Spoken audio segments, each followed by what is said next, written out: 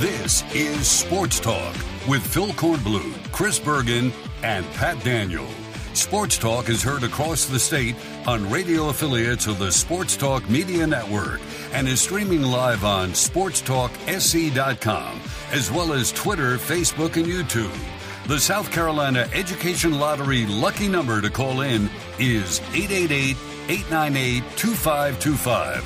That's 888-898-2525. Now, here are Phil, Chris, and Pat with tonight's edition of Sports Talk.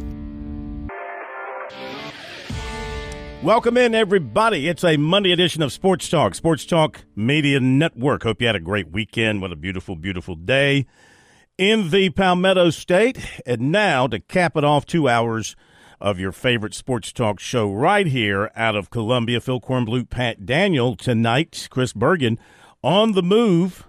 He's on the move as much as Mike Morgan. He's on his way to Louisiana with Coastal Carolina basketball. He'll connect with us tomorrow night. Matt Smith will be in Chapel Hill tomorrow night for Clemson and North Carolina. I'll be over at the Colonial Life Arena for South Carolina Ole Miss after we wrap up the show tomorrow night. So a big basketball night tomorrow night. South Carolina 15 in the AP ranking today.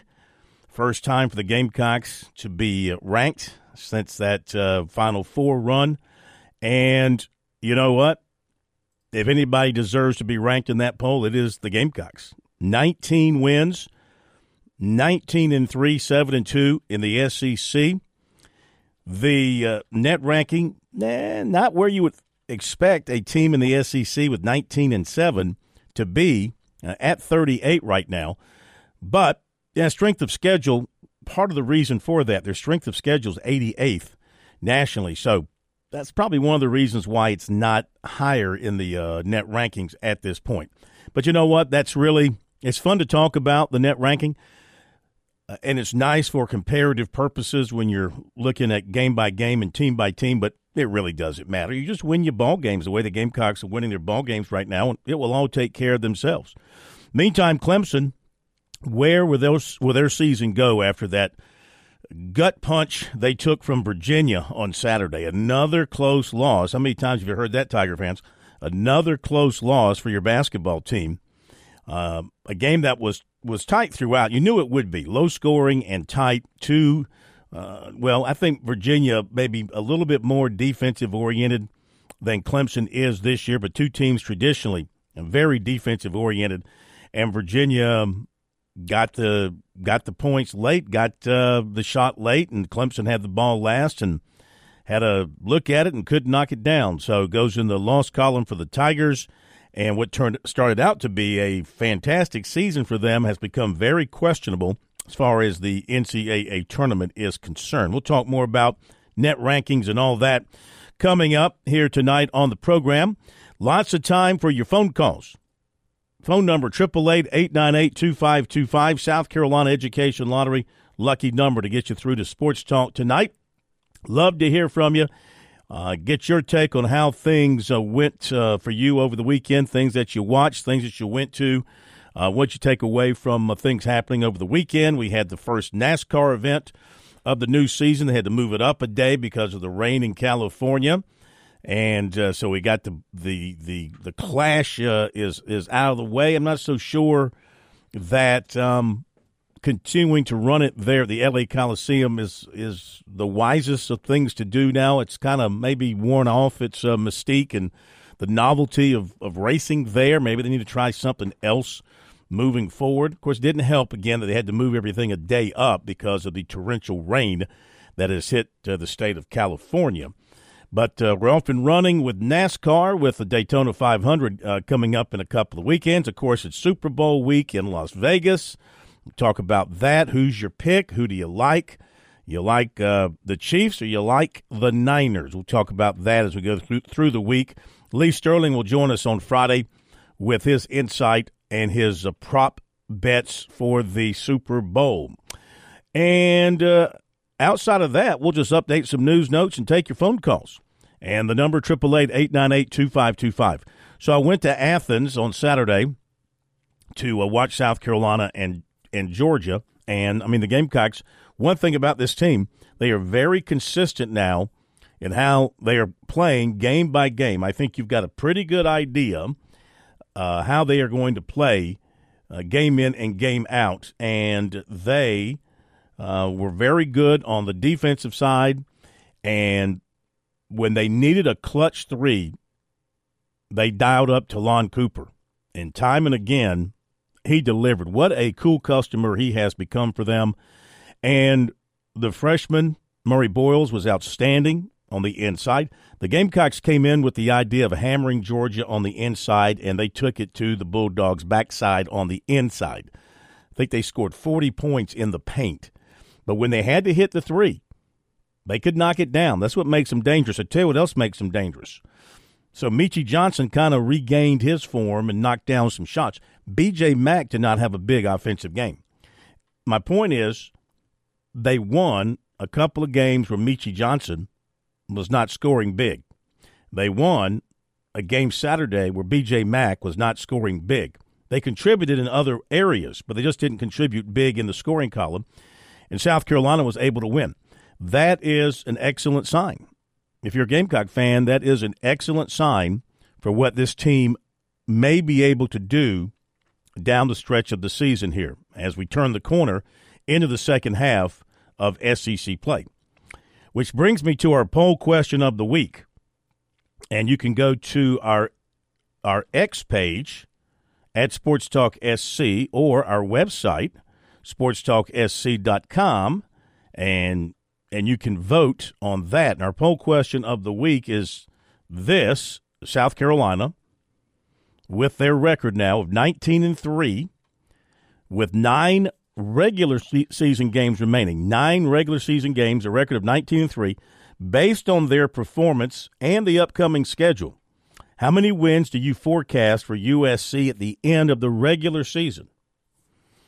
28 wins, which means they go 9-0, 25-27, 22-24, or 20-21.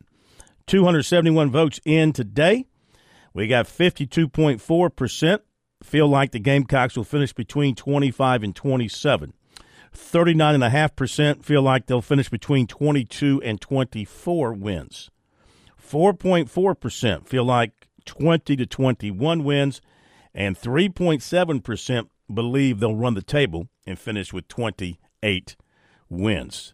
So at 19-3, and you look at their remaining 9 games, beginning tomorrow night against an Ole Miss team coming off a home loss, their first home loss of the season, to, of course, an outstanding Auburn team. But they had Auburn down by 9 in that game. But in the second half, Auburn shot the ball extremely well. They just kind of, they do what a top 10 team does. They took over the game. And they came back and won that game at Ole Miss. So Ole Miss will be coming in off a loss. So Ole Miss and Vanderbilt at home. Put those two in the win column, I think. Those are 2 very winnable games at home. You know who plays for Ole Miss is old guy. It seems like he's been around the SEC forever. Wes Flanagan, who transferred to Ole Miss from Auburn. In fact, wasn't it Flanagan who suffered a really bad injury in Columbia, maybe as a freshman? Am I thinking right? A few years ago for Auburn? He just seems like he's been around forever. So Ole Miss and Auburn, if you win those 2, you should win those 2.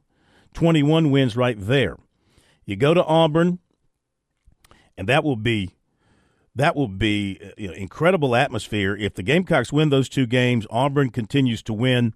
You could have, by next week, a matchup of 2 top 10 teams. The Gamecocks would move from 15 to, maybe 10, maybe 12, depending what happens in front of them. So couldn't say right now they would win at Auburn, so take that as an L. That's 2-1. LSU at home, very winnable, 3-1. Going back to Ole Miss then for the next game, and then going to Texas A&M. So you would like to think you could at least split those 2. If you do that, then you're talking 4-2 at that point, and then you finish up tough. Florida at home, Tennessee at home, and at Mississippi State. So I would think maybe a 2 out of 3 finish there. So that would be a 6-3 finish for the Gamecocks. That would put them at 25 wins. if they were to go 6-3 here down the stretch. And for those last 3 games, Florida, Tennessee, and Mississippi State, I mean, I got to give all due respect to Florida and Tennessee because they're good teams. And even though South Carolina's beaten Tennessee, you got no guarantee you'll beat them in Columbia because they're that good.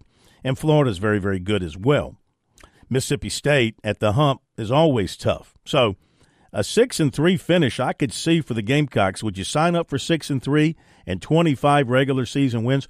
Would Lamont Paris be a unanimous National Coach of the Year if they win 25 games after being picked to finish dead last in the SEC by the foolish SEC media in October? I would sure hope so. At the very least, I would hope he would be a finalist in a top 3 at worst at this point. You got to think, has he already clinched SEC Coach of the Year? If they finish where they are, if they finish in the top 5 of the SEC, I don't really know how you argue against that. Maybe Chris Beard at Ole Miss. I think you got to look at Nate Oates again too. Right now they're leading, and the players he lost, including the best player in the league last year, and Brandon Miller, and I think you got to give him consideration once again. But you know what?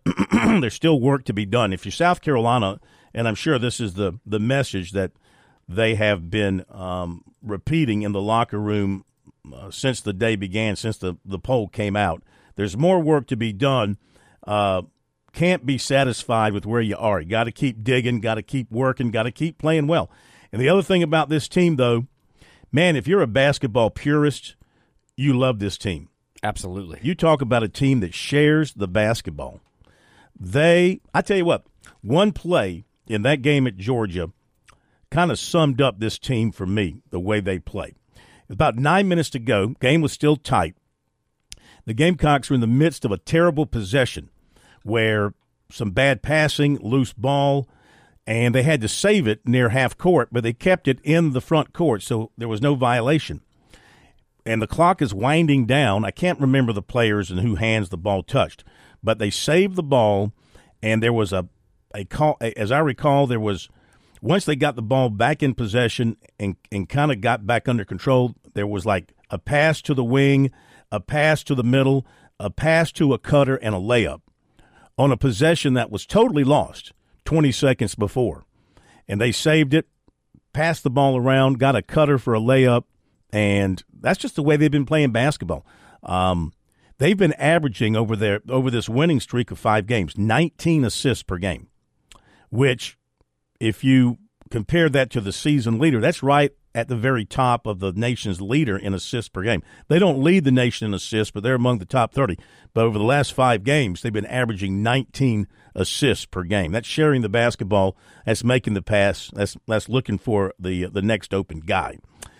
Okay, so, got a story here I really need to break, Phil. Is this the Dartmouth story? Yeah, I got it right in front of me. Go on ahead. Monday, the National Labor Relations Board today issued a landmark ruling that quite possibly may shatter the NCAA's amateurism model. This is now the next step we've all been talking about for years now. When would this happen? It really wasn't a matter of if, it was a matter of when. And now Dartmouth men's basketball players are going to be considered university employees under U.S. labor law and therefore are now eligible to unionize. Quote, because Dartmouth has the right to control the work performed by the Dartmouth men's basketball team and the players performed that work in exchange for compensation, I find that the petition for basketball players are employees within the meaning of the National Labor Relations Act, the 26-page decision read. The Dartmouth team will now have the opportunity to hold a union election, although they have not yet decided on a specific date. This case was first filed back in September of this past year.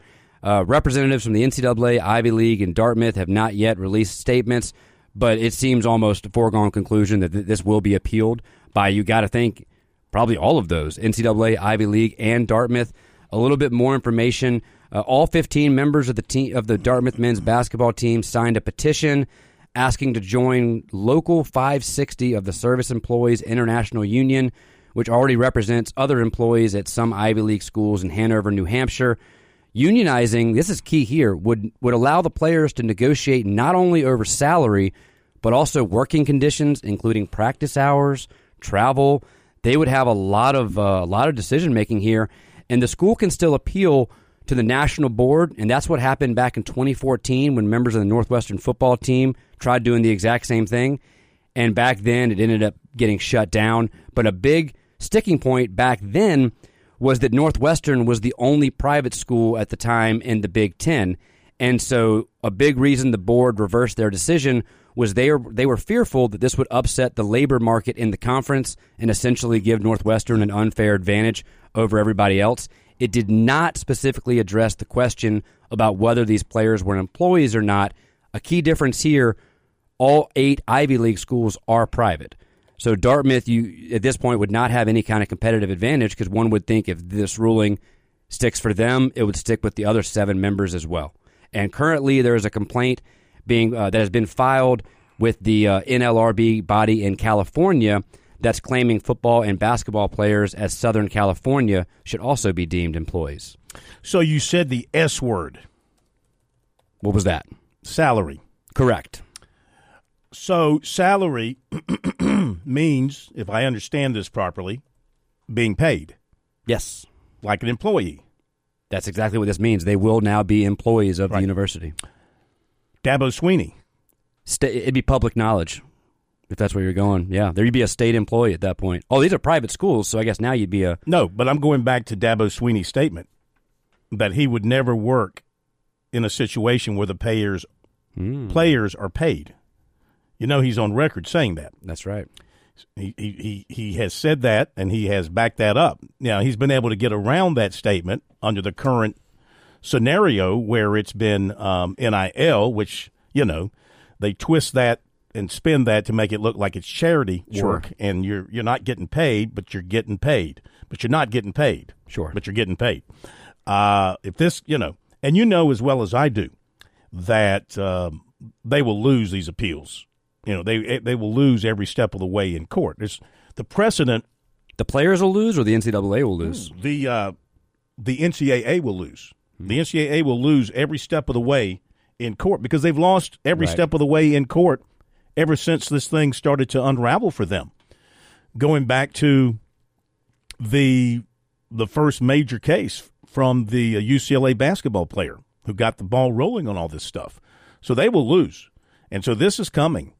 And, you know, where we go from here with the colleges and how they're going to handle this, I think this is part of why you've got the Big Ten and the SEC working on an alliance now with their commissioners looking to one of them probably trying to become the czar over this new body that they will create, which will incorporate salaries and unions and everything else that comes along with being an employee in their organization. That's what I'm foreseeing. Right. That's what I'm foreseeing. The way it's been done, the model for the college athletic system at the highest level is kaput. Now, what's left behind? You know, you're going to have these schools moving into this organization where everybody will be paid, et cetera, et cetera. But who's left behind? Will that still be amateur in model? Will that still be scholarship-based? Will that be minus NIL with an understanding that it's a different organization and a different level, and if you're coming here, this is how you're going to be compensated? Maybe you make it an all-volunteer thing. I don't know if that flies through the Supreme Court's rulings or not, but I'm just wondering about the other schools that really can't afford, that don't have the TV dollars, can't afford to pay athletes but want to have athletics, how they will continue to operate under maybe a different name, a different umbrella, a different system. So I'm talking about like your Southern conferences, sure, and right. that level, and then your D2s and your D3s. Of course, D3s are, you know, that's walk-ons. I mean, that's non-scholarship. So what a huge story to get the week off to. That's right, and I just didn't want to jump in. You were doing such a good job with your opening, but I was itching to get that out there. And then take it a step further, Phil, what about right-to-work states? Roughly half our country, South Carolina included, are right-to-work states where I don't want to say you can't unionize because now that's being softened a little bit, but for the most part, and please callers call in help us understand if we're getting this partly wrong, but it's my understanding that as a right-to-work state, we're pretty anti-union around here. So how does that affect schools in states that are right-to-work states compared to those that have unions? And also, I say this second part kind of tongue-in-cheek, but also kind of not. The Ivy League, let's say right now, because all 8 members are private schools. If we are to believe that the reason why Northwestern was denied was truly because they were the only private school at the time within the Big Ten, and they thought it would be an unfair advantage for them, is this now going to be the rebirth of Ivy League domination in the NCAA? I mean, you look back to the early, 1900 to 1950, give or take. The Ivy League used to kind of dominate a lot of the championships. Could we now conceivably see the Ivy League tout this as, hey, come here, we can't necessarily offer you a scholarship, but we'll pay you $250,000 or $500,000? You know what else this might kill? With this new league, with this new rule, with this new law, when all this is figured out and worked out, it might totally eliminate the need for recruiting. Because now everything salary will be caps, maybe now? Everything will be salary based, money based, and I mean, what's the need to go out and recruit players when it's all about? I mean, I guess there'll be some recruiting that goes on. I mean, I know in the business world, recruiting takes place. Right? Sure, Headhunters are looking for people to come and move up and whatever. But I could see a real change in the recruiting world when all this comes into place. All right, let's get to the phone calls. A lot of folks want to jump on board to comment on the basketball, comment on that big story that just broke. Thank you for that, Pat. Phone number 888-898-2525, South Carolina Education Lottery lucky number. While Pat gets the numbers lined up and gets the callers lined up, I'll tell you as well that USC women, they remain number 1 in the AP women's ranking this week. Iowa is now number 2. And South Carolina received all 35 first-place votes once again. And Iowa has moved up to number 2. They moved up a spot. NC State is 3, Colorado's 4, and Ohio State is 5. You know, if South Carolina played Iowa in the national championship or in the semis, if they meet, I mean, I know South Carolina would pound it inside with Cardoso, who, by the way, is going to miss the next 2 games playing for her Brazilian national team. She's going to miss Missouri, and she's going to miss UConn. But could South Carolina stop Caitlin Clark? Got some awfully long, good guards on the perimeter this year. I might almost say her defense on the perimeter is better this year than last year. They played Iowa in the semis last year, right? Four. Yeah, and lost. Caitlin Clark played out of her mind. Yeah, but they had that big girl too. They did. She had a nice supporting cast. I don't know that team very well, but I'm just wondering. You know, she's going to be the all-time leading scorer in women's basketball, or in basketball period, I believe. I think she becomes the all-time leading scorer here in about another 2 or 3 games. She's like 60-some-odd points away. In that game last year, let's see, Caitlin Clark had 41 points. She was 15 to 31 overall, 5 of 17 in the field, and they won 77. Iowa won 77-73 in that game. But who was the other major contributor? They had a post who was very good. Oh, yeah. I'm not going to be able to pronounce this. M. Cisniano. Yeah. But, yeah, she was very good. Her, yeah. And I'll tell you, though, too, right now, this is exciting. I don't want to say exciting, but having Cardoso out is going to give more opportunities to local product Ashlyn Watkins, who has shown that she is more than capable. You got to think, if it weren't for Cardoso right now on the Gamecocks, Watkins would probably be talking about all-American type. I mean, she is absolutely talented. And when she's been given the opportunity, she's made the most of it. Yeah, I'm wondering what they will do. I mean, you know, Chloe Kitt's been out the last couple of games, not out, but she didn't start, and Watkins started and has shined. But after the game yesterday, Staley said that she'll stick with Kitts as that starter. But now with Cardoso out, you wonder what kind of lineup she will go with. Will she try and put one of her other bigs in there, or maybe start Watkins and Kitts in the lineup to go with the 3 guards? Interesting thought that Dawn Staley has to deal with here over the next couple of games. And, of course, when they play Connecticut here coming up, you're going to have to deal with Paige Beckers. And, you know, she's healthy and doing her thing with UConn. So they're going to be facing – well, they did fine with LSU and their star players. I'm sure taking on the challenge of a player like Beckers, who's obviously universally known and admired, that they're looking forward to stepping up to the challenge to see if they can shut her down. But they did, as you pointed out, they did not shut down Clark when they faced her in the semis last year, 41 points. She may be even better this year. All right, we'll get to your phone calls after the break.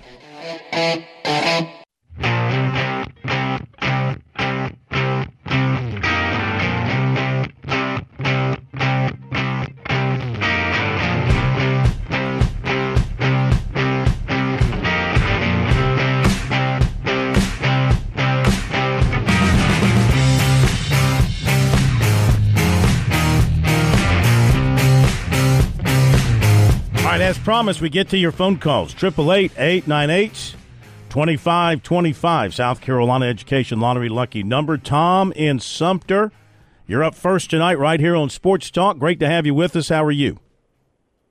I'm doing good. As a longtime Gamecock fan, I kind of hope that maybe we temper our expectations for the rest of the year down just a little bit. And maybe, and like we're all like thinking, hey, we should win these games. We should win this game. If we can win 2 out of these 3, we're going to, the grind of the SEC has got to get to this team sooner or later. And it could be anything. It could be injuries. Could be a cold shooting spell. I mean, it is possible that as well as they've been playing the last few games, things could go south for a few games. So I don't want them to, and I kind of don't expect them to. But I would rather wait another 3 or 4 games before we kind of decide what a best case scenario would be. Because I always think of Navy. I guess I got Navy phobia, if you know what I mean. Mm-hmm. Yeah. Well, you're exactly right in terms of you got to take it the old game at a time. You do wonder, they've been playing at such a high level. You do wonder when they're going to lose their edge, if they're going to lose their edge. Maybe they will a particular game, or maybe they won't. You're right, the grind of the SEC, the tough road games they have coming up, maybe somewhere along the way they're going to stub their toe here as they try to finish this season on a very high note and build their case for a very strong seed for the NCAA tournament. But one thing about the way Lamont Paris seems to handle things, he seems to handle things in a very calm manner, not making one game bigger than the other, not making a win more than it is, which is just a single win, and not letting a loss pull them down. So they've handled it well through 22 games thus far. I see no reason why they won't continue with that same approach through the rest of the season. Yeah, and I think they will, but that still doesn't mean they're going to win all the games we kind of expect or who they might win. No, of course not. I mean, it's all speculation, Right. There are surprises every night on the hardwood where, a team wins a game that you thought they had no chance of winning and or a team, blows a game when you just thought they were going to walk over somebody. So that happens every night. So, yeah. But when you just want to play the speculation game, that's all I was doing, looking at their last 9 games. Right. Which ones look like they're more winnable than the others? And I actually sort of, threw a couple of losses in there just to kind of keep things balanced, knowing they're going to take a couple of losses probably down the stretch. I don't believe they're going to run the table and win their last 9 games and take a 14-game winning streak into the SEC tournament. I mean, I just don't think they're going to do that. Yeah, I guess part of me is saying just as unlikely that we thought it would be they would beat Kentucky and Tennessee, it might be, they might lose to 2 teams that we thought they were going to be. I don't know. Yeah. Anyway, that was just my thought. No, I hear you. I hear you. Thank you. Thank you very much. Yeah, that's why you got to bring it every night. And this team has done that, even in their losses. I mean, look, they lost. The score at Alabama was ugly at the end of the game, but remember the Gamecocks were down just a point in that game in Tuscaloosa. They ended up getting creamed in the second half. They lose by 5 at Clemson back in December at a time when Clemson was going strongly. Probably they lose that game to Georgia in Columbia. Did not shoot free throws well that day. Had some other shortcomings in that game. I mean, that from the standpoint of an entire game, that was probably the most disappointing one. Losing at Alabama. Now, losing by 30 points, you don't want to do that, but losing in Alabama is no shame. Alabama's still really, really good. Losing that game at home to Georgia is probably the one that they look at and say, how'd that happen? But they went and got it back in Athens in front of a packed house, over 10,000, and got one back on the positive side that they had given away. All right, thanks very much. And Phil, that was really loud. Real quick with that, too, just looking at their remaining games, of the 9 remaining games, it looks like, oh, great, now my screen just went blank. But apologies. I think at least 5 of them, if not 6, are against the top 7 in the conference. You got to play Ole Miss twice. You still got Tennessee. Again, I'm doing this off memory now. Mm-hmm. You got Florida. You got Texas A&M. And then you do have some easier matchups. Vanderbilt down there this Saturday. LSU, I don't know if I'd call them easy. I mean, they may be in the bottom half of the league, but they still pose a threat.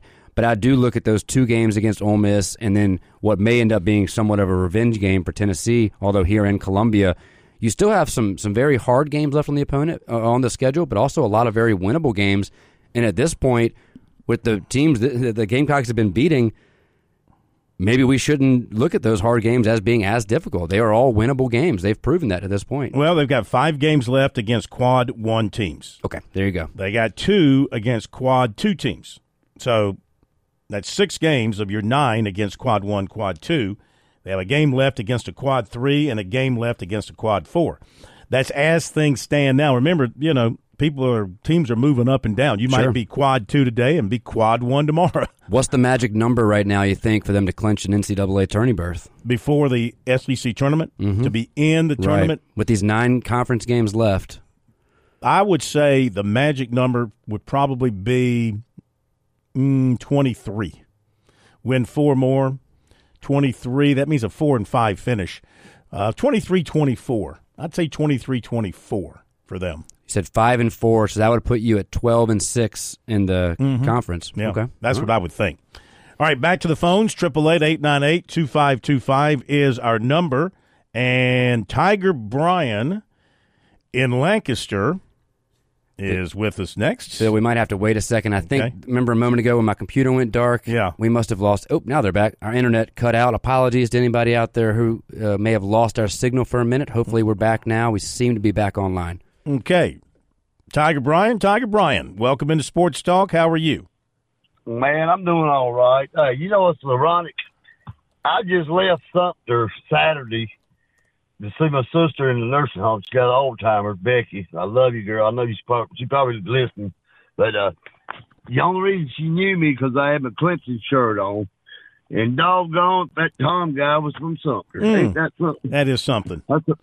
Yep. But you know what, though? You talking about the unionizing. I mean, come on now. These college sports. I mean, you called it a long time ago. You said Porter. Porter John. Yeah. And it's NIL. I mean, are they going to have a limit on what they can pay these kids? I mean.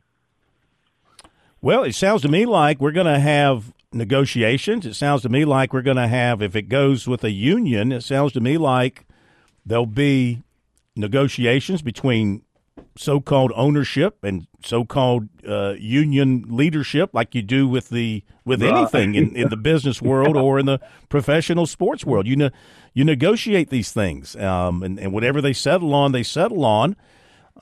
That's the only way under the current mindset of the courts. I think that's the only way this thing's going to continue to fly, is that you have a true labor ownership relationship between the players and the universities. I only think that's where it's headed now. Yeah, that's crazy. But I'm gonna throw you this curveball. You know what? I can go watch a better race at Lancaster Speedway on dirt track than what we have at that Clash up there in L.A. Kind of lost a little bit, huh? Yeah, I love NASCAR. You don't get me wrong, but I know. Yeah, but all right, guys, I'm gonna let everybody else talk. All right, y'all have a good week, and man, go Tigers! Good hearing from you. Hey, Tiger Bryan. Yes, sir. Good hearing from you. Hey, TB, before you go, you still there?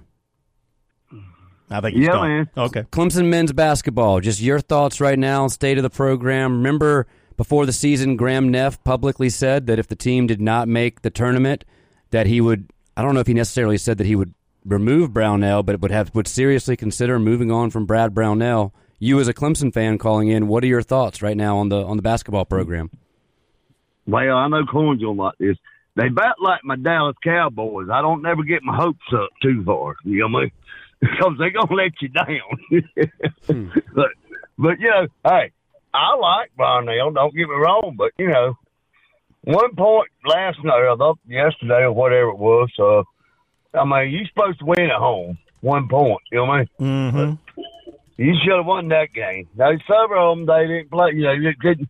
Heck, I could have hit the daggum basket quicker than them. I ain't never played basketball. Yeah, but you'll have that. But, you know, I got too many other things on my mind about like my Cowboys, Corn. Don't get your hopes up like Green Bay. Don't get your hopes up. Well, I mean, we killed your hopes. Will let you down. We put the pin in your hopes. That balloon just went pop. Did. That thing just went pop. I know that gets you stirred up, but hey, y'all got a good team. We should be in the next Super Bowl. year. We're better than the 49ers. We should be in the Super Bowl. That's all I'm going to say on that. We should be in the Super Bowl. Period. End of discussion. I don't want to hear anything more about it. It's rigged now. You know how that is. Yeah, it's that's why y'all beat us. It was rigged. It's rigged against the Packers. I get it. All right. Y'all have a good night. Thank you. Thank you, TB. Keep it on the phones. 888-898-2525 is the number here on Sports Talk. We go back to your calls, and it's going to be Vern. Vern in Bishopville. Welcome into Sports Talk, Vern. How are you? Good, doing good. How you doing? How y'all doing? We're doing fantastic. Great to have you with us. Yeah, thank you. If Lamont Paris, if he do what he did with Josh Gray in his game, that 7-footer, the way that guy hungry for playing time, if he keep Josh Gray in those games, you got 9 more games to play in the SEC, you know what? They'll win 8 of them. I rather put money on that, and I don't have money to waste. They'll win 8 of them. If he keep Josh Gray in that game and stuff, and Stephen Clark, you need to get him. I don't know why Stephen Clark stopped playing, because that the one who had PJ Hall eating out of his hand, and he didn't even wash his hand. So if he keep those 2 big guys in the game, hey, Carolina got a chance of winning 8 more games. So I'm not going to hold you up. I'm going to get off. I just wanted to say that. Yeah. Josh Gray was the key. To me, Josh Gray was the key to winning in Georgia Saturday. That was to me now. But, anyway, like I say, that's all he got to do. That's all Lamont got to do. Keep Josh Gray in the game. Keep the big guy happy. That's all he got to do. Well, you make a great point. You make a great point, Josh Gray, and thank you very much. Thanks, Josh Gray was brought along slowly this season. Remember, early in the year, he hardly played. I don't know if it was physical or just the way he was practicing and what the coaching staff was seeing from him, but now he has become an integral part. The other thing I like about this team is these guys know their roles. Yeah, they do. Josh Gray knows he's coming off the bench, but he's going to get a lot of playing time, and when he comes in there, he has to contribute. Jacoby Wright knows he's coming off the bench, but that's okay with him. He's going to get his looks. He's going to get his time. He's going to get his shots, and he has to knock down the outside shot. That's his role, and so on and so forth. And the guys who were playing some earlier who aren't playing now, you mentioned Stephen Clark, I think he realizes that, they weren't getting – I'm sure there's some things that Clark gives them in some ways, but just production-wise, rebounds and points, he wasn't giving them a whole lot. They're getting a whole lot more now that Murray Boyles has sort of grown up. I mean, he was sensational inside against Georgia with his spin move, his quickness to the basket. So he's got lightning quick feet. These guys know their roles. They're playing them well. There's none of this me first kind of stuff on this team. The chemistry looks extremely good. That's why they're winning basketball games. I mean, look, they've won 5 in a row in the SEC. They've won their last 4 SEC road games, I think. Wow. That's hard to do. So they're playing extremely well. Now we'll see how they perform as a ranked team. That's a whole new mindset when you trot out on the court now as a top 25 team, as they will tomorrow night. And Phil, they remind me a lot of some of the old Bill Belichick Patriots teams when they used to have the motto of just do your job. And it's like everybody on their team doesn't worry about anybody else and what they're doing. They just do their job, and they do it well, and cumulatively they come together and win those games. Reminds me a lot of those. And with Josh Gray, I hope this comes across the right way, but just a sensational improvement on his footwork. It looked almost like in the past like he had concrete shoes, and now this year his footwork is amazing. Well, he's an older guy, too. He's been around a bit. Be right back to continue with your phone calls.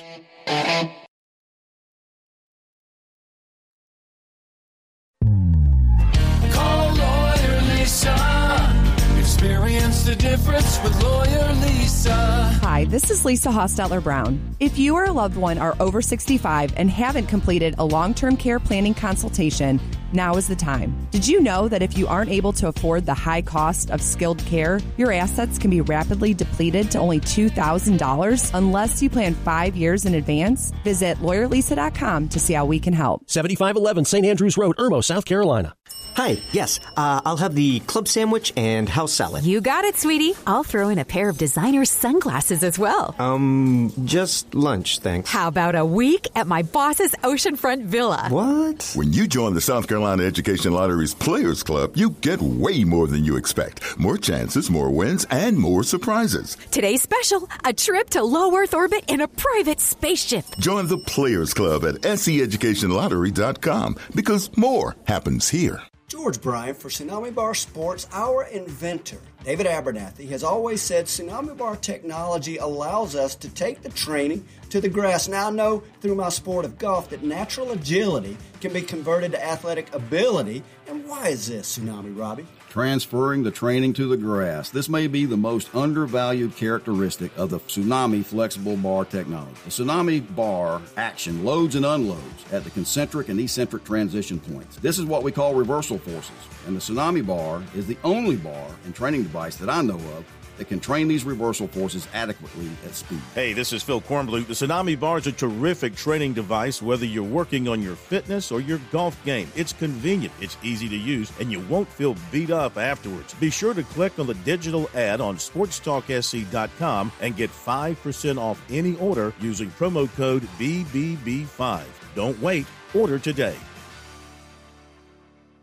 When trouble comes like the accidents do, we all get sick and the bills pile too. There's only one number that can help see you through. And if you're healthy, here's what you should do. Call 605-7905.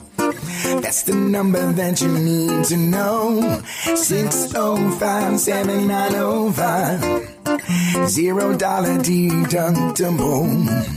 What's a deductible, you say? That's the price you have to pay before the insurance will say we'll help you.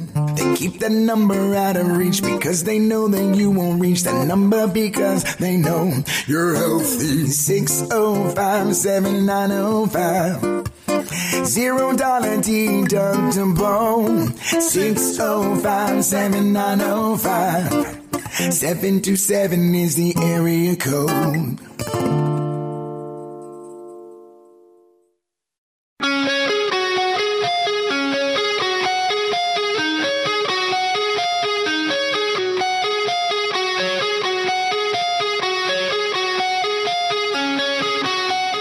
Back we are, Sports Talk Media Network. 888-898-2525 is the number. Quick reminder that springtime, summertime, right around the corner. College baseball, right around the corner. They all go together. Springtime, summertime, baseball. It's all about getting outdoors, vacationing, enjoying the great sunshine, the great beaches of South Carolina. And to do so, to get your accommodation squared away well in advance so you got exactly what you want, and that's your budget, call Jimmy Smith at James Smith Real Estate down at Pawleys Island, online at PawleysVacationRentals.com, 843-237-4246. They'll find the perfect condo or house for you to rent for your vacation, or if you're interested in purchasing condo, house, or land, Jimmy can get you that as well. He will represent you, and he'll get you the best deal. Give Jimmy a call, 237-4246. Paulie'sVacationRentals.com for your perfect beach getaway. Do not delay. Hey, what do you say? Let's go to Gamecock Larry. Gamecock Larry, who has been on such a hot streak, I don't know if he, tried to make any moves on the nurses or anything this weekend because he might have, hit a home run. He's been on such a hot streak. The Gamecocks have not lost since he predicted that they would not lose. Gamecock Larry, how are you? I'm feeling good. We had a good week for Gamecock sports. The men's basketball beat Tennessee and Georgia.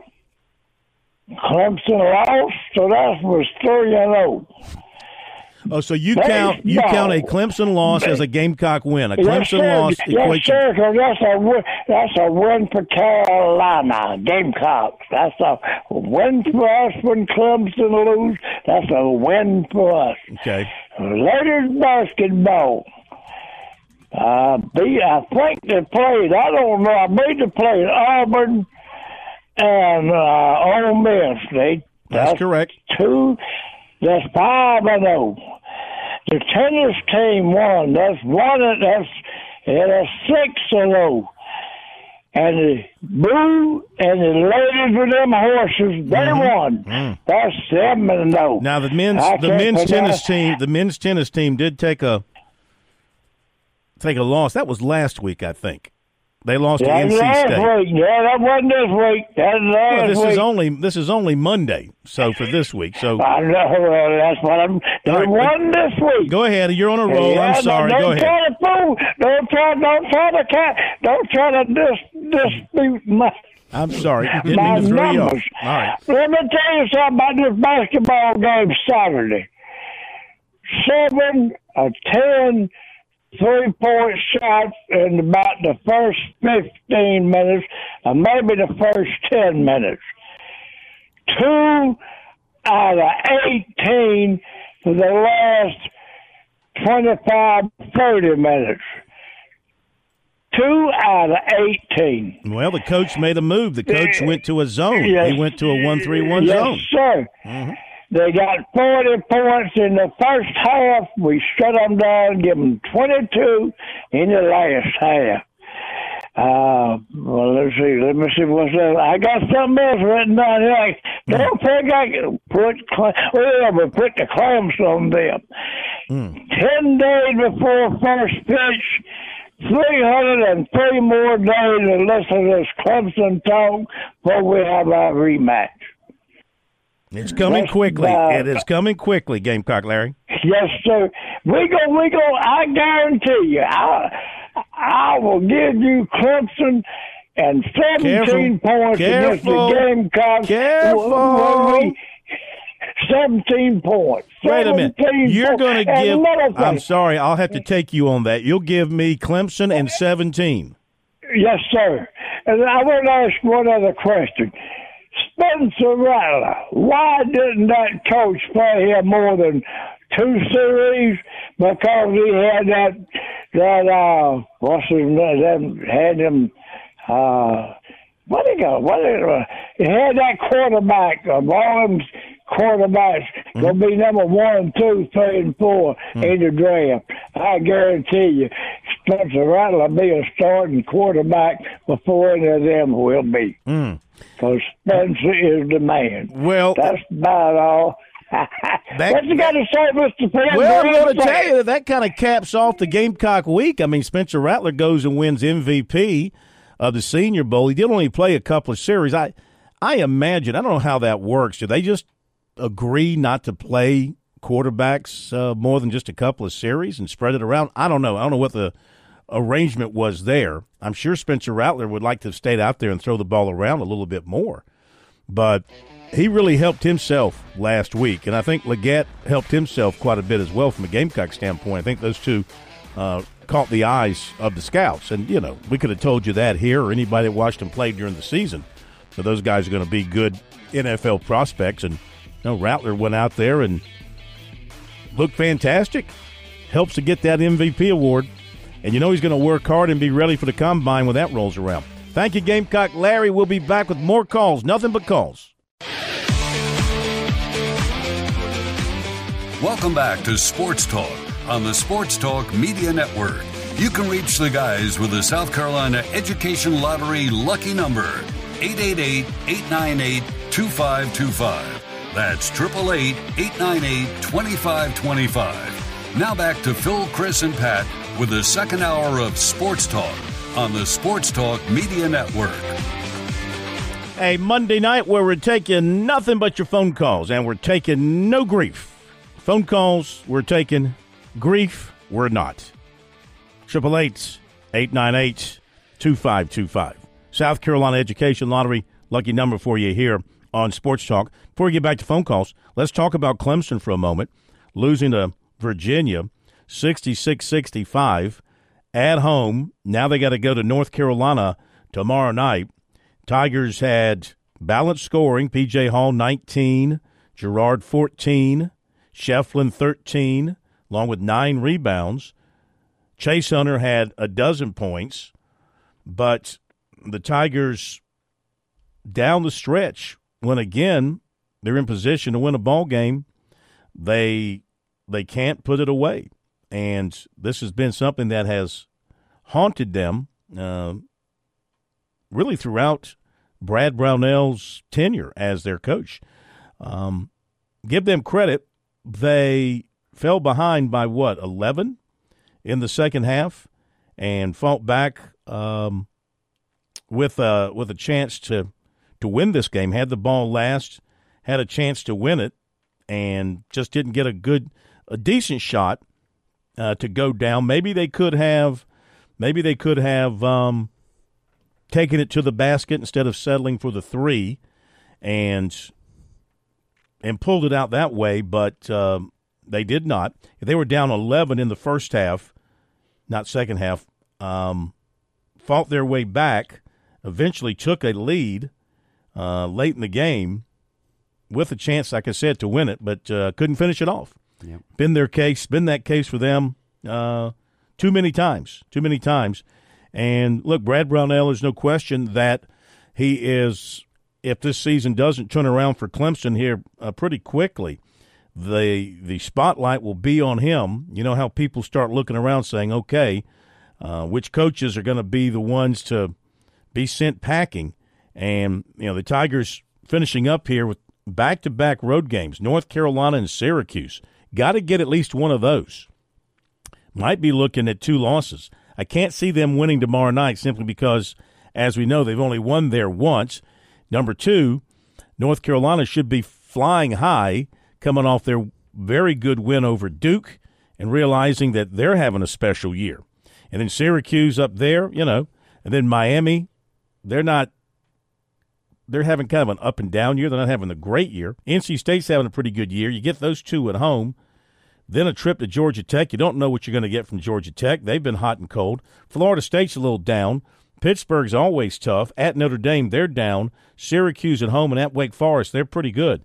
So as you look at wins and losses here for Clemson down the stretch, I mean, if you say, all right, you lose the next 2 on the road, you win the next 2 at home, you win in Atlanta, that's 3-2. You beat Florida State 4-2. You beat Pitt 5-2. You beat Notre Dame 6-2. You beat Syracuse at home 7-2, and you lose to Wake Forest. 7-3 finish, as I see it, likely there for the Tigers. That gets you 11-9 in the conference in the season. They have 4-6 in their last 10 games. Those 10 remaining games, I was about to ask you what do they have to finish. So if they go 7-3, that would put you 11-9 on the season in the conference. Is that enough? And 21-10 overall. 21-10 overall. That's a poorer record than they had last year. It is, and they didn't get in. And again, we're looking at the ACC, where the national analysts right now, they're talking about maybe 2 or 3 ACC teams making the tournament. Mm-hmm. Yeah, North Carolina, Duke, Virginia look like the sure things, and then everybody else is trying to work their way into the tournament. That's how I think the national guys are looking at it right now. Because look, Florida State's been slumping, NC State so-so, everybody else is so-so. between so-so and bad. So the schedule does, as I mentioned, Clemson is going to be playing outside of North Carolina. Everybody else they play is right around them or below. Florida State, NC State, Wake Forest, Miami, Syracuse, Pitt, Georgia Tech, Notre Dame. So it's a doable schedule down the stretch for Clemson if they're up to the task. Shoot, they might have to run the table. They might have to go 10-0. You can't have any bad losses. You cannot have a bad loss along the way, like an at Notre Dame. That could be a sneaky road game there, and you absolutely cannot lose that game. Yeah, exactly. So Tigers have kind of put themselves into this spot after getting off to the great start. What have they done since January? Well, you just look at their ACC record, and they did play an ACC game earlier. So since January 3rd, they have lost 3, 4, 5, 6. They've gone 1, 2. They've won 3. They've gone 3 and 6 since the turn of the year. So yeah, they've got to turn it back around. Good luck doing that tomorrow night at North Carolina. All right, back to the phones. 888-898-2525 is our phone number here on Sports Talk. We go next to let's see, Hank. Hank in Columbia. Is that right? Hank, welcome into Sports Talk. How are you? Hello, Hank. Hey, how's it going, Corn? Doing fine. I thought it was supposed to be somebody. Hello? No, we're doing fine. Okay. Oh, okay. We lost Gigi, Hank. I told you on the phone there was. Sorry about that. We lost her. Gigi, if you can hear us, give us a call back.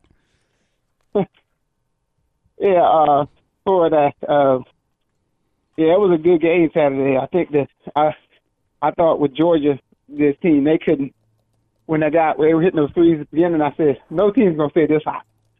And they, I figured at some point they would cool off a little bit from those threes.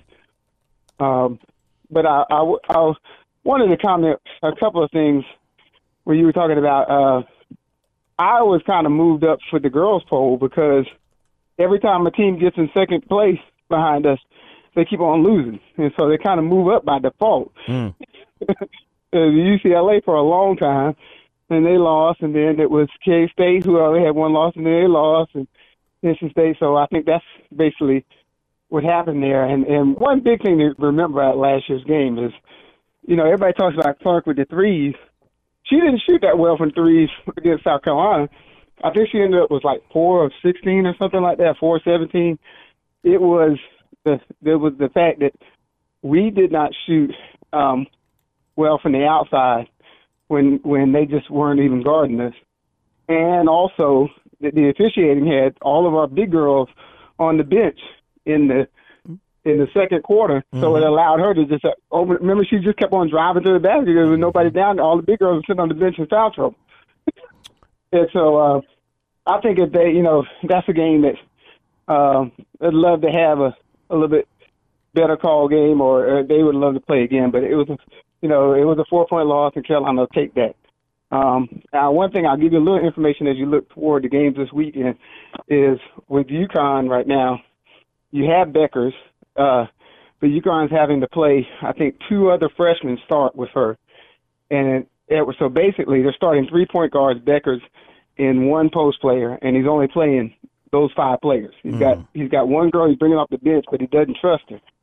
So that's going to, even with Cardoza out, the interesting thing is going to be to them is how did they deal with Carolina's improved guard play, because they've lost about every team that's had athletic guards this year, and the same team that South Carolina dismantled in Paris at Notre Dame ended up going to UConn a couple of weeks ago and beating them by a little bit over 20 points, 24, 25 points. So you feel pretty confident the Gamecocks can just wear them down?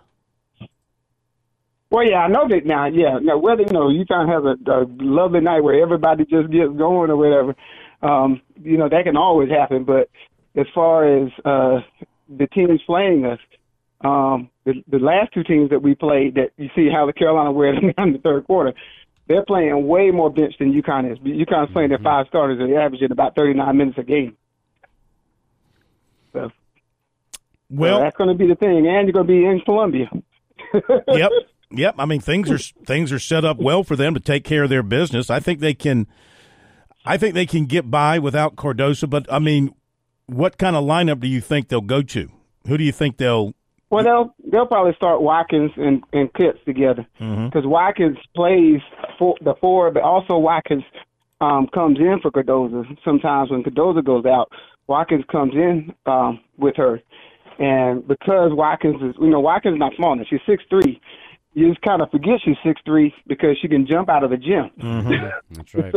so she's a 6'3" girl that doesn't look like when she's running around because you don't normally see a 6'3" girl that looks that athletic. I think if you were at the game the night or whatever, you saw she gets back off the floor. Her second jump is quicker than most people's first jump. They don't really have a pure post, however, who can, like Walker has not really been that much of a contributor since she transferred in. Well, the thing about Walker is she's just behind a number of posts because Fagan, you got to remember, Fagan was the number 3 player in the country when she came out, and Fagan has probably the best low post moves of any of the bigs on the team. Dawn said that last year. She said she had better low post moves than Boston. She was just behind a glut of people. But whenever Fagan's had to play and play major minutes, she scored. I mean, I think when we had a girl when L.A. went to the Olympics last year, like Cardoso went this year. When L.A. went last February, Fagan had to play in her place, and that night in Georgia, she had 19 points. It was all on low post moves. I love talking women's basketball. I feel like we're breaking new ground here on Sports Talk. Now, it might not be new ground in other places, but we're breaking new ground here on Sports Talk. That's right. And Hank, you bring up Caitlin Clark and Paige Beckers real quick. Both of them are 6 feet tall, and in women's basketball, that's a tall guard. And so you got to think against a vast majority of teams that both Iowa and UConn play against, both Beckers and Clark have a significant height advantage over those guarding them. Some other teams are having to put forwards on them as opposed to their guards just so they don't get outmatched. That's not the case with the Gamecocks. The Gamecocks have some long guards on the perimeter, and they have waves of them that they're so deep on the perimeter that defensively that's a matchup problem for both Iowa and UConn because usually they can use that to their advantage. But at the Gamecocks have the advantage. Wouldn't you agree with that? Yeah. It's basically our biggest advantage this year is our bench. I mean, if you watch the games, the last 2 games were against 2 of the best defensive teams other than South Carolina in the league, Ole Miss and Auburn. In fact, they're both top 10 in the country. And they'll fight you for about a quarter and a half. But like the Ole Miss coach said the other night in the postgame, she said, Carolina keeps on sending waves of them at you. And she said, eventually, your legs go when you're playing the same people. That's right. No question. So that's it. All right. That's it. And congratulations to the guys. I'm so glad about how they're doing. They deserve it. Colin Murray Boys, remember, was a starter before he got mono. So he was going to start in front of Clark for Burns. But he got mono, and that kept him out. Yeah, that's right. Good call. Yeah. All right, thank you, Hank. Thanks, Hank. Appreciate it as always. Hank has an unbelievable memory. Remembers everything that happens. He's a doctor. I hope he has a good memory. Dr. Hank. Well, I don't think he cuts into you. He uses his opinions to cut into you. He doesn't use a knife to cut into you. 888-898-2525. Are we going to Andy next? All right. Andy in Columbia, welcome into Sports Talk. We're taking nothing but calls, and some lines are now open. So if you've been wanting to get through, dial it up, get in line. We'll get to you. 888-898-2525. Andy, go right ahead. How are you? Hey, Carl. Hey, Pat. Thanks, Pat, for not letting me know that I was. Andy, you sound like you're in a fishbowl, Andy. You sound so. Can you hear me better now? You sound there very you you sound low. Okay. You sound. Let's pick it up a little bit, man. Let's go. Let's bring the heat. I got a new phone coming, so that's the problem. I got a problem with my mic on my phone. Oh, your phone is terrible. Yeah. In a few days, I'll have a better phone that'll work a little bit better, I hope. Pat, you kind of gave me the little shift there. Told me I was going to be behind Gigi, and then I get. That was my fault. Yeah. Well, so I'll slap you upside the head next time I see you when you pay me off what you owe me all the time. I think I won last double or nothing. I think my conscience and my bank account is clear. Yeah. Okay. Gamecock Larry, I think you need to do some new math because by my math, I believe it's 299 more days before we play Clemson again in football. Okay. What'd he say, 3-something? Yeah, he's been saying 3-something, and we're already 2 months. I think he's counting it down down from January. Like, we had 365 days to this year, starting that's January. What I'm saying. It's actually, we've already been through 2 whole months. Plus, I think he slept. I think he slept through those 2 months. Well, what he's got in his IV, as I've always said, I wish I had going in me so I could be as happy as as Larry. So, but, it's unbelievable that we're sitting here right now at this point in the basketball season, and we're able to say that our 2 basketball teams are a combined 40-3. If anybody would have said that before this season, I think we all would have been laughing at them, because there was no way that anybody thought that this would be going on right now with Gamecock basketball. And it was funny, I saw something the other day that said South Carolina is turning into a basketball school. And I was like, well, let's not get too much past, let's see how things roll in the future. We might, this past week, what was it, 20 wins now in the past 13 seasons for Coach Staley? I mean, that's amazing. Mm-hmm. I mean, to me, pay-wise, she's underpaid. I mean, for what she brings, what she does, and just watching her with the men's basketball team and the way that she comes out and supports them and what she brings to this university, I personally just feel like she's underpaid. But, that's just my opinion. I just feel that way. I know there's a lot of people out there who think she's overpaid. But for what she contributes, and I believe that you see a lot more admissions coming in because people are getting more into women's basketball. And they're excited about what's going on with the women's team, and now they're even getting more excited about what's going on with the men's team. Hopefully we can be excited about this men's baseball team coming up, but in my personal opinion, I don't think we're going to see it. You're there. You were just riding a high on all this lovey-dovey for the Gamecocks. And let's pay Dawn Staley more money, and basketball, the men's are doing great. And then you bring up baseball, and you got to go all sourpuss. I mean, what is up with that? They went to they were 2 wins away from Omaha last year. They've got maybe one of the best offenses in the country this year. They got some experienced arms coming back. You got 2. How many? You got 2 preseason All-Americans in your starting lineup, going to be batting 3 and 4 in there. That infield's going to be really good defensively too. Yeah. So I mean, come on. Let's see what happens. Hopefully, me talking about them will get them. I've already told you what's going to happen. You don't need to know anything else. I've already told you. Okay, I've told you. Mark it down. It will happen. Okay, we'll see what happens there. But I'll tell you, congratulations to the men's team that they're 15th. I mean, it just shows to me that the idiots who voted for the AP poll didn't know what they were talking about last week by not ranking them. And, or how about the idiots of the SEC media preseason poll? Well, I was going to say, and not to mention which I did not participate in. It's a select group. It's a select group that votes on those polls. I am not select. They only let certain media people vote for the poll? That's correct. Then how do they do that? Is it like a draw, or they just decide who they want to vote? I couldn't tell you. Yeah, wait, so you had a Heisman vote, but not an SEC basketball Now, vote? I vote for the football poll, but the basketball poll was done in advance of media day. For football, the poll is actually, you don't vote till you go to media day. It's all done electronically or digitally on computer, and they release it on the last day. They don't. The basketball is just a one-day deal.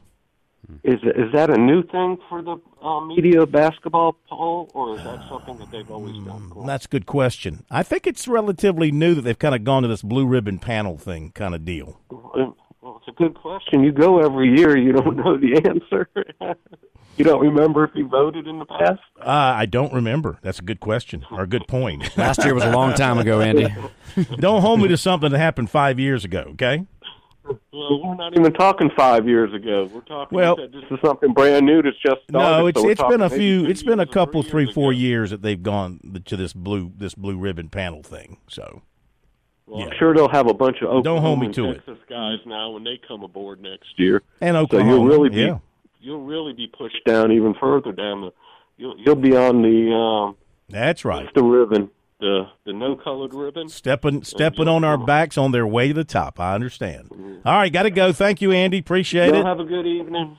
All right, thank you, fellas, for the time. Thank you. You know, I got curious when he was just saying that, and if my math is right here, South Carolina combining the men's and women's programs are 40-3. That is the best of any men's and women's program combined record in the country. That is impressive. What is Connecticut's?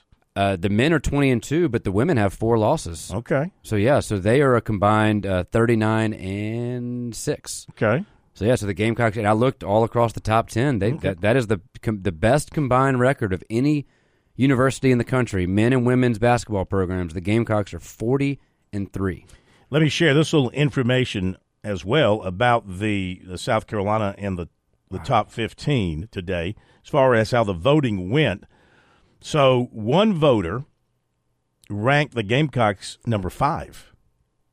Wow. Wait, say that again. One voter voted the Gamecocks 5th. Wow. That was their high mark. Among national basketball figures, people that you would know, John Rothstein ranked them 8th, Jeff Borzello 15th, Dick Vitale 20th.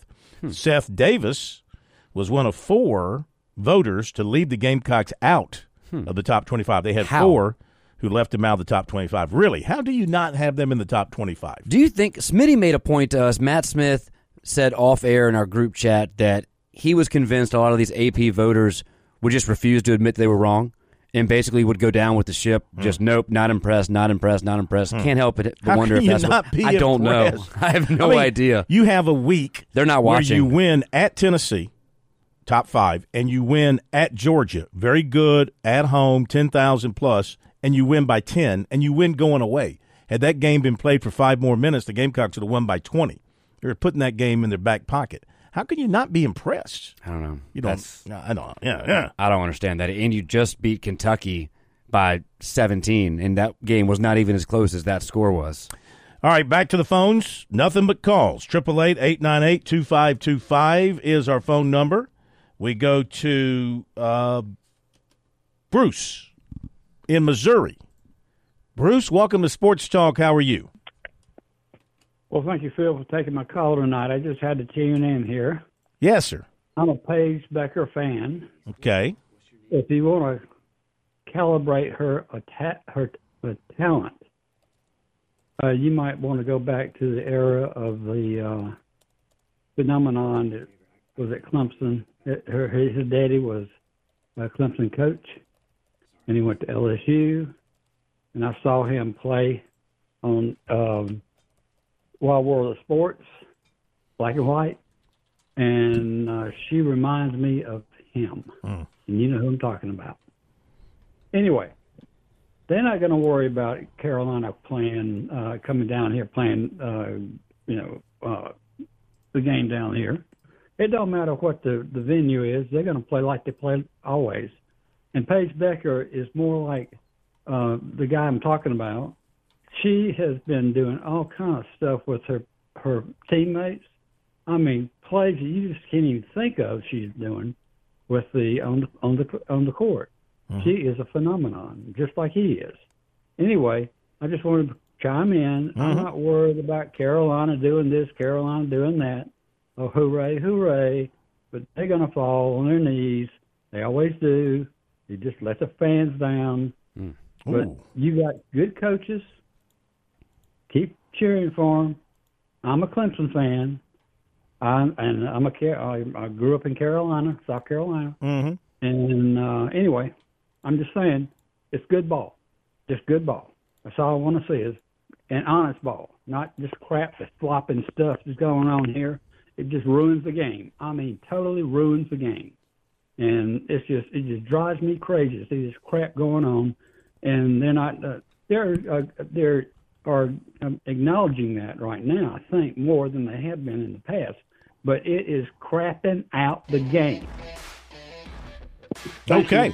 All right. Just got to point out, by the way. Thank you, Bruce. Yeah, just got to point out, by the way, that Caitlin Clark leads the nation in both scoring and assists. And I've heard Bruce say that before about Paige Beckers being better at passing the ball. She's not in the top 50, whereas Caitlin Clark leads the nation. Just saying. better players around her at Iowa than what Becker has at UConn? Maybe so. Yeah. All right, be right back. We'll continue with your calls.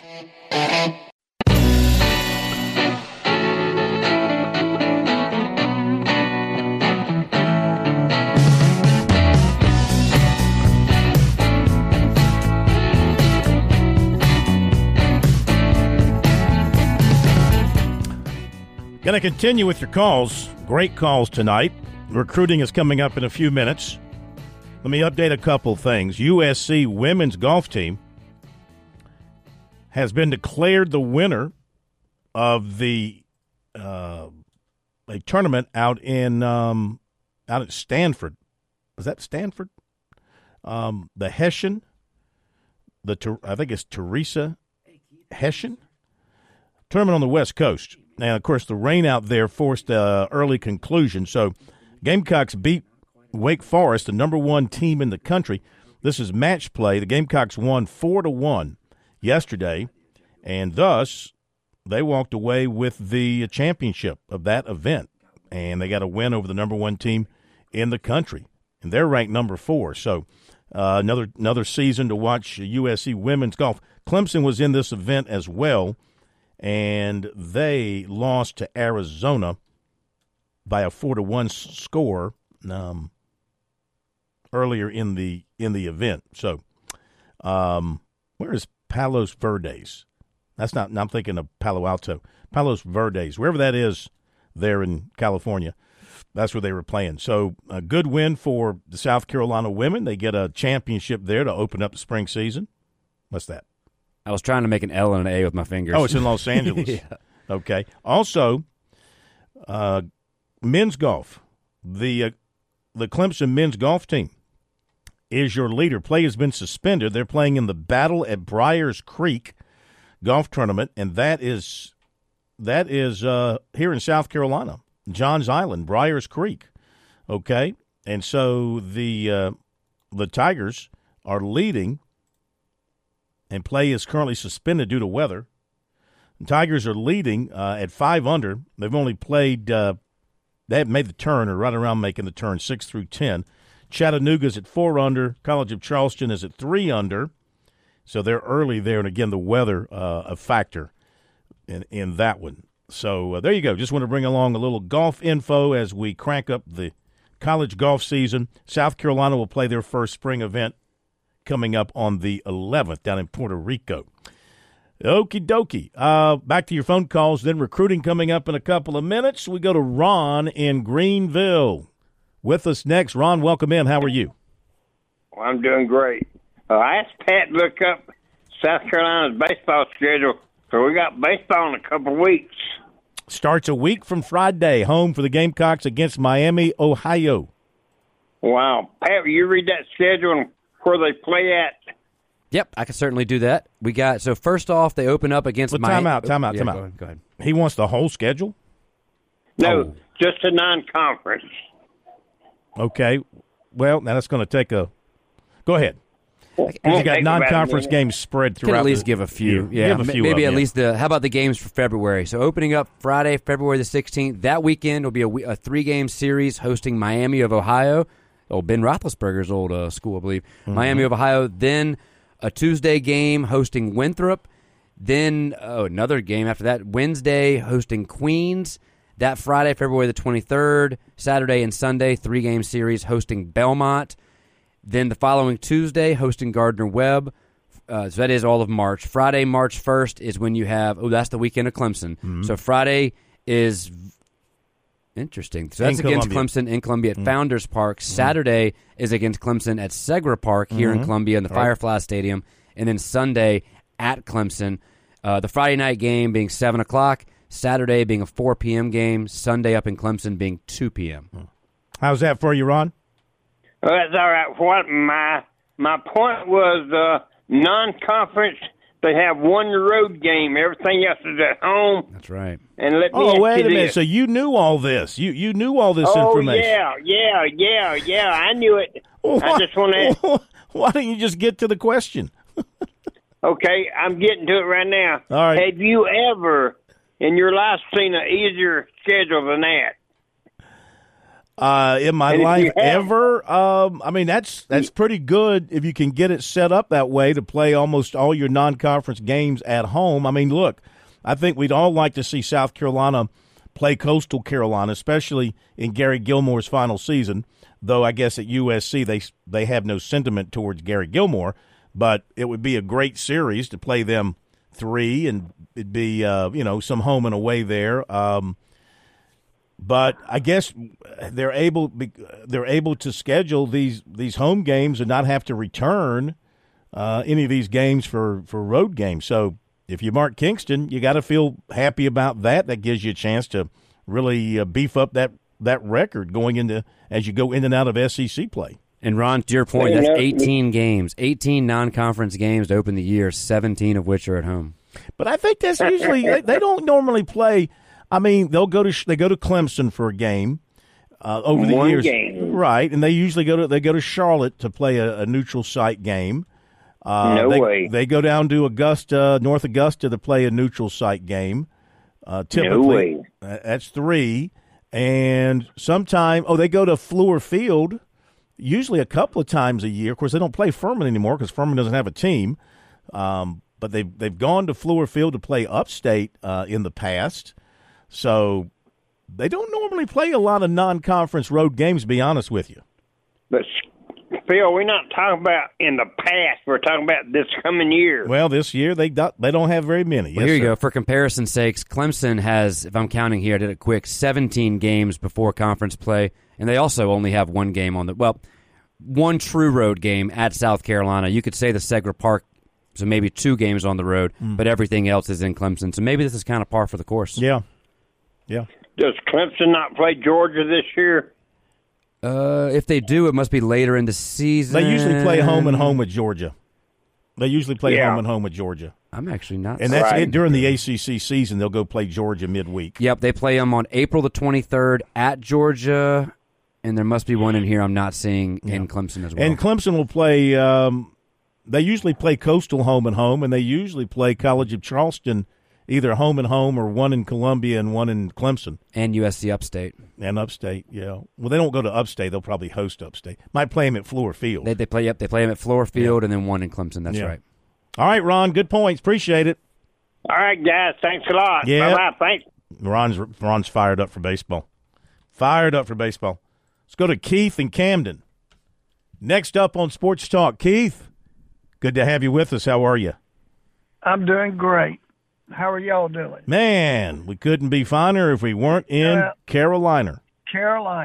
Yeah, I think the gentleman's point is at the end of the day, after 18 games, we're not going to know a whole lot about this baseball team. But that's not. Well, time out. You talking about South Carolina? Yeah. I mean, listen. At one point last year, after they swept Florida. What were they, like 33, and they were like 30-something and like 3 or something? They had an incredible record. Number one team in the RPI. Almost, they might have been, were they number 1 in the rankings? I believe so. Then the injuries kind of caught up with them a little bit, especially on their pitching staff, and the losses started to catch up with them some there. But my point is you had a good idea at that stage what that team was about, and I think as you play 15, 20 games, whether it's conference or non-conference, you'll have a good idea what this team's all about. Yeah. Well, I'm going to go ahead and give you the nod on that. But this is my question. Looking at last year's ladies basketball and this year, I mean, we were loaded with talent last year, and we're loaded with talent this year, but when we get down to the end, we know there's 4 to 6 teams that possibly on any given night can beat anybody. And you go back and you look at Caitlin Clark. I mean, that young lady, 15 feet from the three-point line, she can drain it. And one-on-one, we couldn't cover her. So what do you think the difference this year with our roster versus last year? Because if it comes down to that, it's gonna be tough. Well, that was my question early in the show when I said, "Does this Gamecock team have anybody that can stop Caitlin Clark?" And as Pat pointed out, well, I don't know, but here's the other thing. I mean, she scored 41. 41 like that. in the Nationals.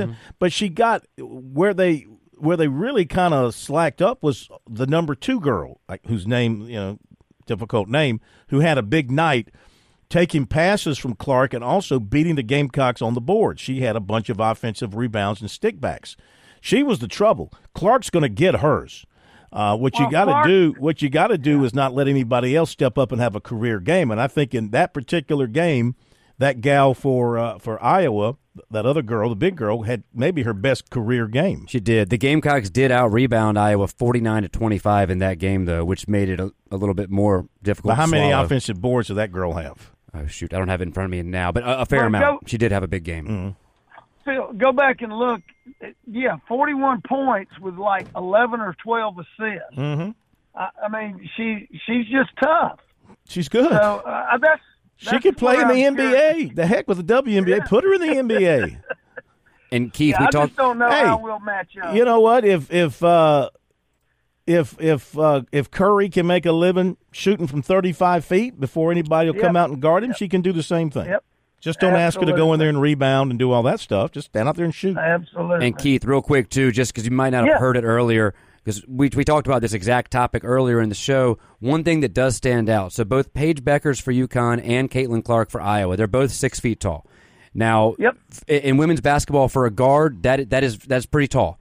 And so they have a distinct size advantage over a vast majority of the teams they play against, but that will not happen against South Carolina. This year on the perimeter, South Carolina has a pretty significant height advantage. They have a lot of taller guards, and they go too deep at each position. Between Bree Hall, you got Raven Johnson, Malaysia Fulwiley, you got Pow Pow, you got Tessa Johnson, you got other players on the perimeter that are all 5'9" to 6'2", and that will pose a significant not threat, but that'll be harder for Caitlin Clark or Paige Beckers because they're not going to have that normal advantage they have against teams. Also, neither Iowa nor UConn have that much depth, whereas, again, the Gamecocks are able to bring in – I mean, if Coach Staley wanted to, she could do 5 in, 5 out. She could bring entire waves in at a time, and that's why you see so many of these games this year. Teams might stay close for 3 quarters, but come the end of the game, the fourth quarter, the Gamecocks still have fresh legs, and the other teams are just worn out. I would imagine you might see that same thing this year against UConn and ultimately against Iowa if they play again in the NCAA tournament. Yeah. Well, I tend to agree with you, and I hope you're right. But, man, those are 2 unbelievable ball players. Absolutely. So, enjoy the show. Thank you very much. Thanks, Keith. Appreciate it. Got to go to the break. We'll finish up with some phone calls after the recruiting report, which will come up after this break.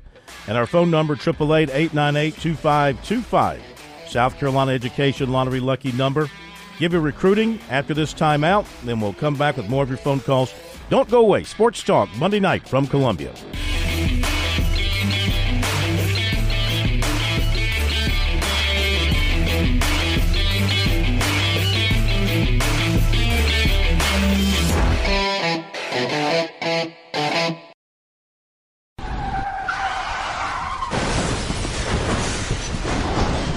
I'm attorney Jim Corbett. That's the sound of a big hit on you and your car or truck. I've been an attorney for more than 30 years, helping people who get injured in car wrecks and truck wrecks. If you have serious injuries, call Jim Corbett, 803-765-2968, or email me at jim@jimcorbettattorney.com. That's Corbett. I don't get paid unless I recover for you. Jim Corbett Attorney, for your best recovery from a big hit, 803-765-2968, or jim@jimcorbettattorney.com.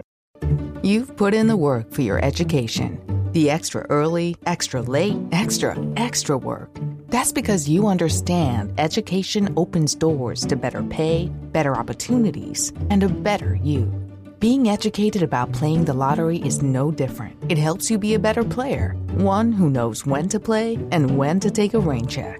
The lottery's a game, so let's keep it fun. Learn more at sceducationlottery.com/betteryou.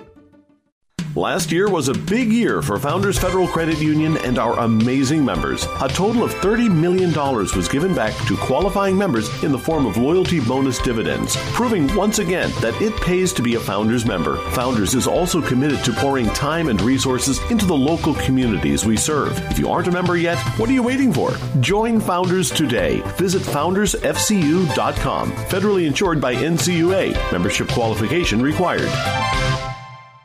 We're with Major Billy Downer of the Department of Natural Resources. Major Downer, it's hunting season in South Carolina this fall, and folks need to be prepared from a legal standpoint. That's right, Phil. Everyone always needs to buy their hunting license or fishing license. Everyone always worries about losing their license. Well, now that's not a problem anymore because you can keep your license on your phone. That's right. Go Outdoors SC. It's an app. Look for it on your Apple or Android devices. You can buy your license. You can renew your boat registration, and it's all right there on your phone. Remember, Go Outdoors SC in your app store.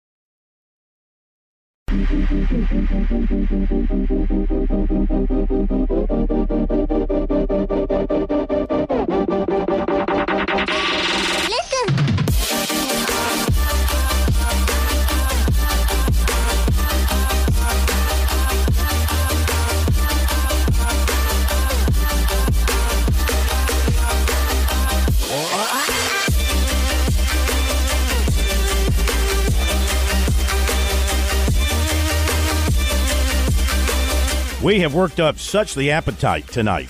That's what happens when you take phone calls. You got to work harder, which makes you hungry. And when I think hunger, I think Seawells. Because one way to take care of hunger is by going to Seawells and chowing down on one of their daily luncheon buffets from 11 to 2. And it is a wonderful eating experience. I can't think of any other way to put it. A wonderful eating experience. Great price, great location, plenty of room. They spread you out. You got big tables. They bring you a pitcher of iced tea, sweet, unsweet, desserts, and, of course, some of the best food you'll find anywhere. Pat, what are we looking at this week on the menu? I don't have a menu yet. Seawells has not published it, but I guarantee it will be delicious. I feel fairly confident Friday will be roast beef along with two other items, probably fried chicken and either baked or fried pork chops. And I can tell you there'll be gravy every day. There'll be lots of local farm-fresh veggies, salad bar, dessert. Highly recommend the banana pudding. They usually have a chocolate of some sort as well. But it's one of the best deals you can get in town. $14, all you can eat, guaranteed to have at least 3 different meat options and then 15, 20 veggie options, lots to choose from. Spring and summer coming up, and, of course, even the fall, folks are starting to plan those big events, and you need the best in quality catering. You want to call Seawells to let them handle that for you, 803-771-7385, online at SeawellsCateringSC.com. Now, South Carolina, as all schools did, wrapped up the 2024 recruiting period. Of course, they're all focusing on 2025 players and beyond now because most everybody, except for a few exceptions, most everybody has signed all their players. You know, there's a signing day Wednesday. I mean, this Wednesday used to be the big day, Christmas Day in recruiting. These 2 days between Sunday, like Monday, Tuesday, leading up to Wednesday, this used to be, see how cool, calm, and collected I am? Yeah. Because it's not the big pressure time anymore. That's in December now. Because the Gamecocks, they signed all their high school guys, and, of course, they followed up with a bunch of transfers, and Clemson signed all their high school guys. But over the weekend, South Carolina did have Hammond tight end Mike Tyler, learned to read corn, 6'5", 225, and he wrapped up his winter visits, spent about 6 hours at USC Saturday with Shane Beamer and Justin Stepp. He brought his parents and his uncle with him. He said from the moment he arrived, Beamer made him feel like a part of the team. He greeted him at the door, which he said has never happened before, so it's very special to him to see that from Beamer. Took him around, saw everything, talked to him a lot about how they would use him as a hybrid tight end, split him out, have him play attached and block. He can catch, he can block, he can do both. So he really, really liked it. He will return to USC for several spring practices. He also plans to take an official visit with the Gamecocks in June. That date has not yet been set. In January, he also made visits to North Carolina and Virginia Tech.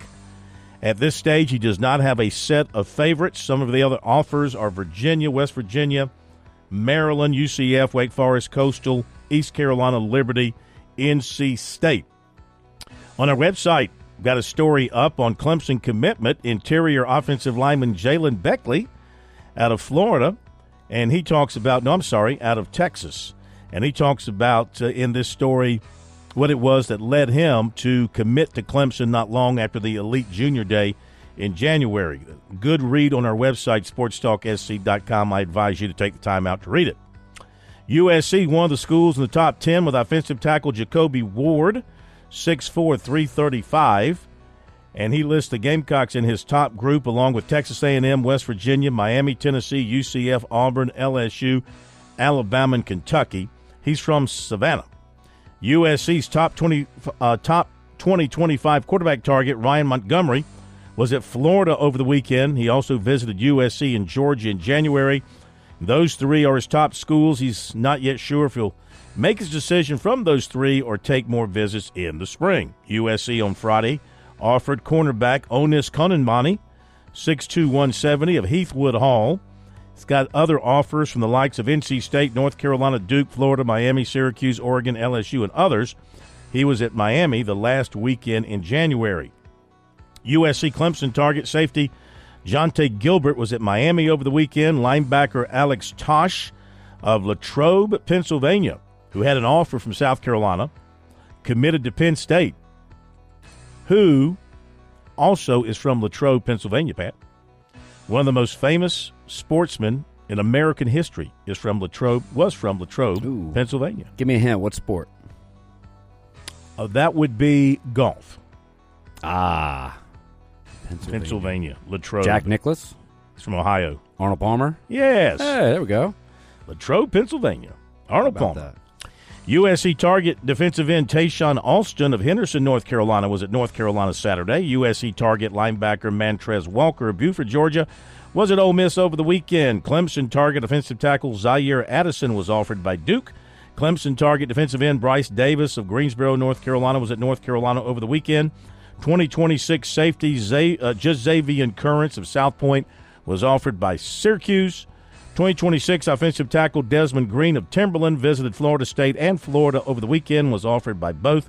Eastside defensive end Joquavius Dodd was offered by Appalachian State and UConn. Riverside quarterback Jaden Page, cornerback Spencer Adderley, and wide receiver Mikael Skinner, they all visited Florida on Saturday. And safety Jadon Blair from Winston-Salem has set an official visit to South Carolina on May 31st. He also has Notre Dame June 7th, Michigan June 14th, and Penn State June 21st. So the Gamecocks in some heavy company there for Jadon Blair, but they're going to get an official visit. If you can get an official visit, that means you got a chance. That'll do it. Recruiting tonight on Sports Talk. Remember to check it out on our website, sportstalksc.com. On Twitter, use the hashtag STRecruiting to take you right to our recruiting information. The Citadel has announced their football schedule for the coming season, and the Bulldogs will be playing the following teams. They will open up August 31st at Charleston Southern. Remember now, they're trying to break a long losing streak. Then they'll host South Carolina State September the 7th. August 31st at Choso. September 7th, home to SC State. September 14th, home to North Greenville. Then they play at Mercer, September 21. September 28th, home to East Tennessee. October 5th, they play Furman at home. October 12th, at Western Carolina. October 19th, at VMI. October 26th, home to Sanford.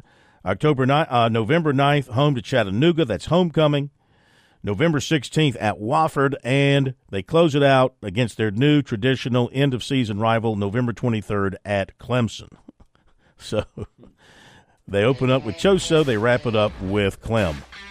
That is the Citadel football schedule. The Southern Conference, I believe, got their league schedules all set today, so you'll be seeing schools releasing their schedules moving forward. The net rankings this week: Clemson 37, USC 38, Charleston 121, Furman 149, Winthrop 167, Wofford 186. And after that, it's way on down the list.